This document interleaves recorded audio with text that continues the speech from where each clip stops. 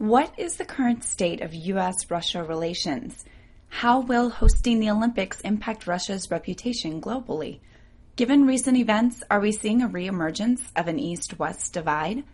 Join us today as we discuss these questions and more.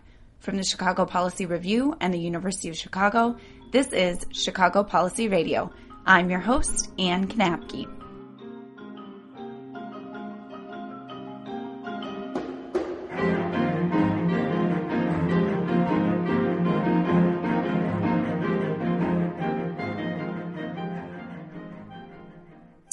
We are spending time with Ambassador Ian Kelly today, Midwest diplomat in residence for the State Department. With a distinguished career of nearly 30 years serving the United States Foreign Service, Ambassador Kelly spent much of his career working with diplomats and embassies in Western and Eastern Europe.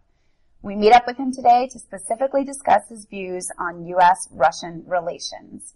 Thank you for being here, Ambassador. Thank you. Let's dive right in. Can you tell us a little bit about what it means to be the Midwest diplomat in residence for the State Department? Well, it's quite simple. My job is outreach and recruiting for the Midwest region for the 5 states, Illinois, Indiana, Wisconsin, Minnesota, Iowa. And I spend about 2/3 of my time going around to various campuses.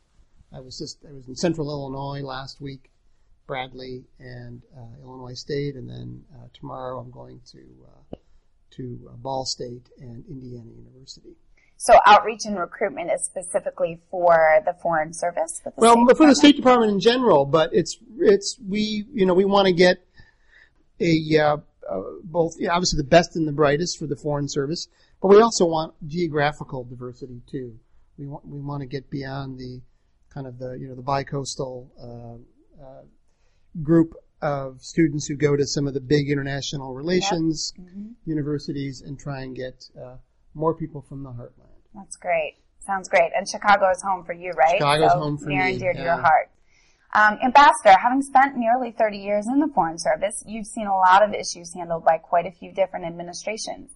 Can you give us at the Harris School, some of us budding Foreign Service officers, a sense for how an administration sets their foreign policy agenda relative to a specific country like Russia?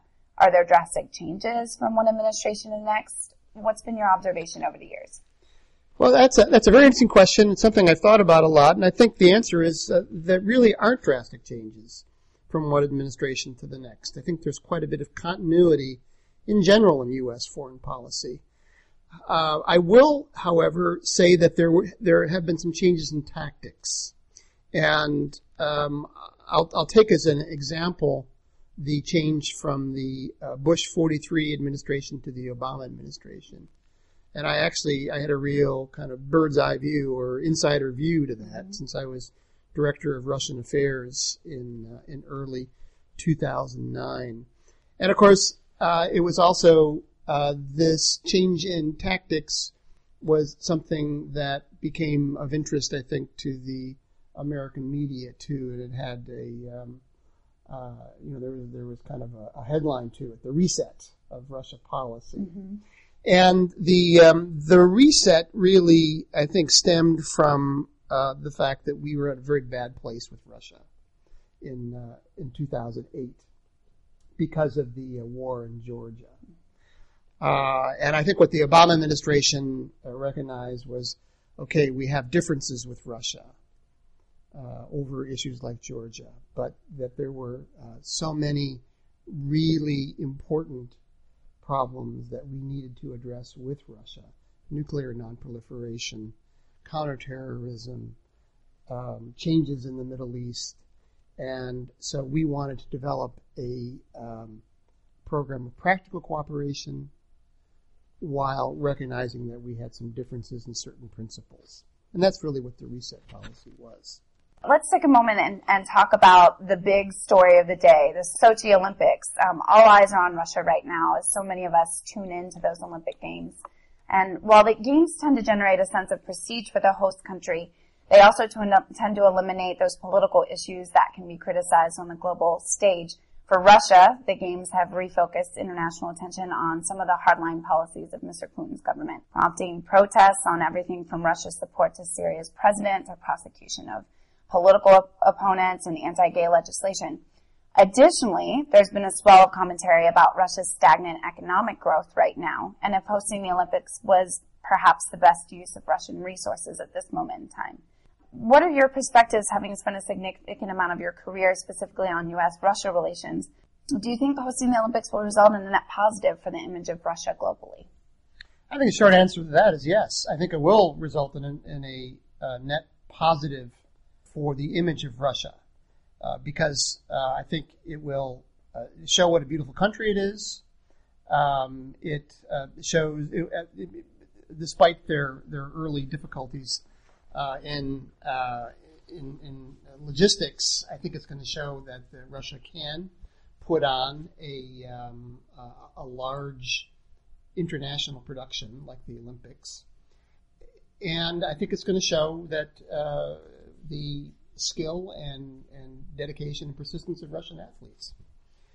However, as you suggest in your question, I do think that I'm not so sure that it's going to end up as a net positive for Mr. Putin himself. Because, as you say, it has shown a very bright and harsh light on some of his policies that we object to, policies that we think lead to intolerance of people with different sexual preferences, policies that have led to a real intimidation of media, of restrictions of free expression, and I think, actually in the long run, this will be a net positive for the Russian people, that there is this kind of attention being given to some of these legislative and other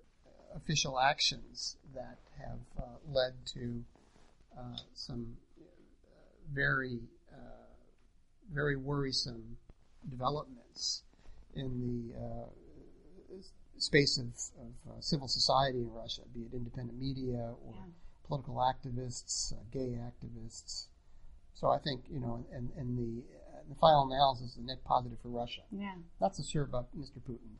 With the recent events in Ukraine spurred initially by President Yanukovych's dismissal of a trade deal with the European Union in favor of stronger alignment with Russia and the Eurasian Economic Union, this topic of divergence between East and West has been renewed. So a two-part question for you. What do you think are the key topics of divergence? And what institutions are going to be critical for addressing these issues? Well, I think in terms of where the divergences are, I touched on some of them because some of these retrograde legislative moves are not just in Russia. We see them really across what we call in shorthand Eurasia, which is most of the former Soviet Union. But how we address these issues, we say in the Foreign Service you tend to look at foreign service problems through the prism of your previous post. My previous post was the Organization for Security and Cooperation in Europe, which is one of the regional multilateral organizations that we belong to, where we manage our relationship with Russia and the countries of the former Soviet Union.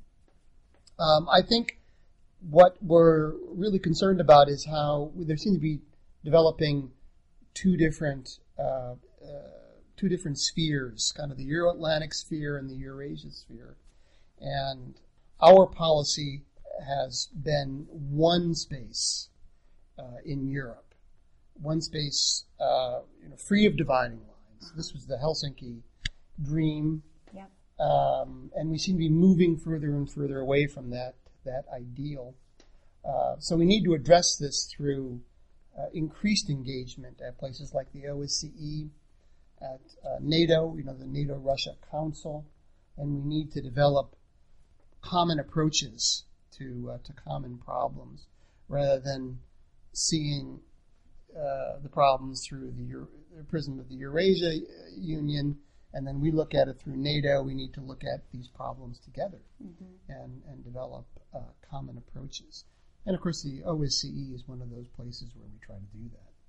A couple follow-up questions. One, for those listeners who may not be as familiar with the Helsinki deal that you referenced in the last question. Could you fill us in with maybe a couple sentences on the Helsinki vision? I'll try and give you the 3 minutes.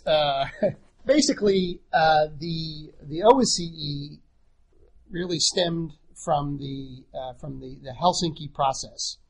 There was something called the Conference on Security and Cooperation in Europe that culminated in the Helsinki Final Act in 1975. And that is where we set forth the Helsinki principles of trying to develop common approaches to common security problems, trying to eliminate dividing lines. And part of it, too, was a recognition that respect for human rights and fundamental freedoms was no longer the exclusive right of jurisdiction of the country concerned. That it was no longer an internal affair, but it was the concern of everyone. And so we developed, with the fall of the Berlin Wall, disintegration of the Soviet Union, we developed the Organization for Security and Cooperation in Europe, where we would try and discuss some of these issues of common concern and develop common approaches. That was a good 3-minute answer.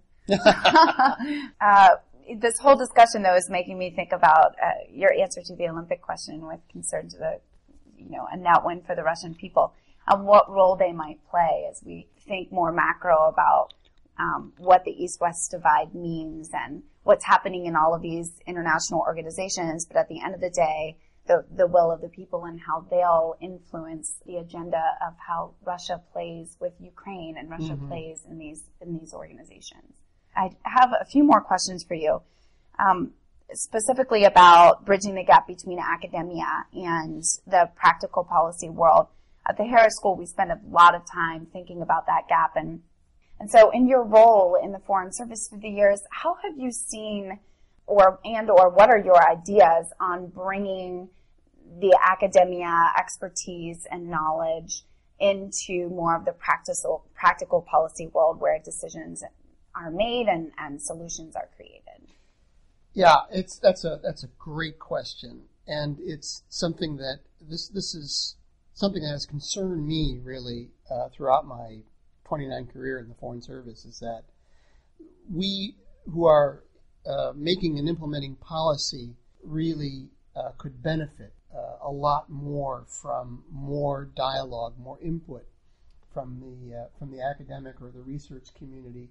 And this was really brought home to me when I was at the OSCE, where we would tend to kind of respond to the issue of the day, or try and put out the fire of the day, rather than taking a more macro approach to try and develop broader strategies. And one thing we were able to do while I was there was, I'll highlight a couple of things that we were able to do. And that one is, we have an annual ministerial meeting in December, and Secretary Clinton came all 3 times that I was there.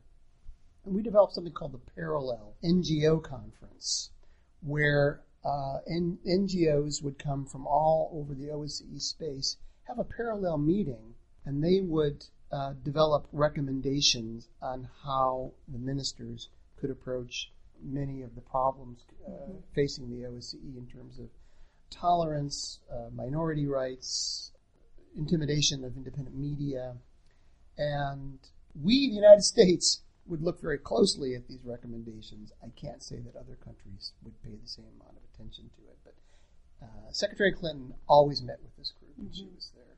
Another thing that we did was, this was more than the Secretary General, an Italian diplomat named Lamberto Sanieri. He instituted something called, he called it Security Days, right before our annual Security Review Conference, where we look specifically at military security issues.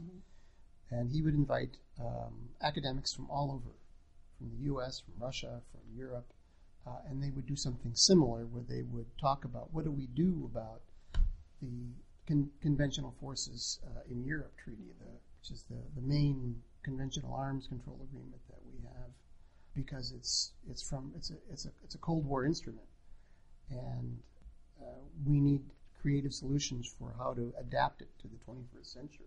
So this is something that I give a lot of credit to Secretary Clinton for, because she put such a real emphasis on engagement with civil society, with non-governmental institutions, and I give her full credit for being able to get these agreements, to have these parallel conferences. Mm-hmm. So that's just one example from my experience how we need to bring the academic community more into our policy deliberations. Sometimes it must be really difficult to just pause and take that time.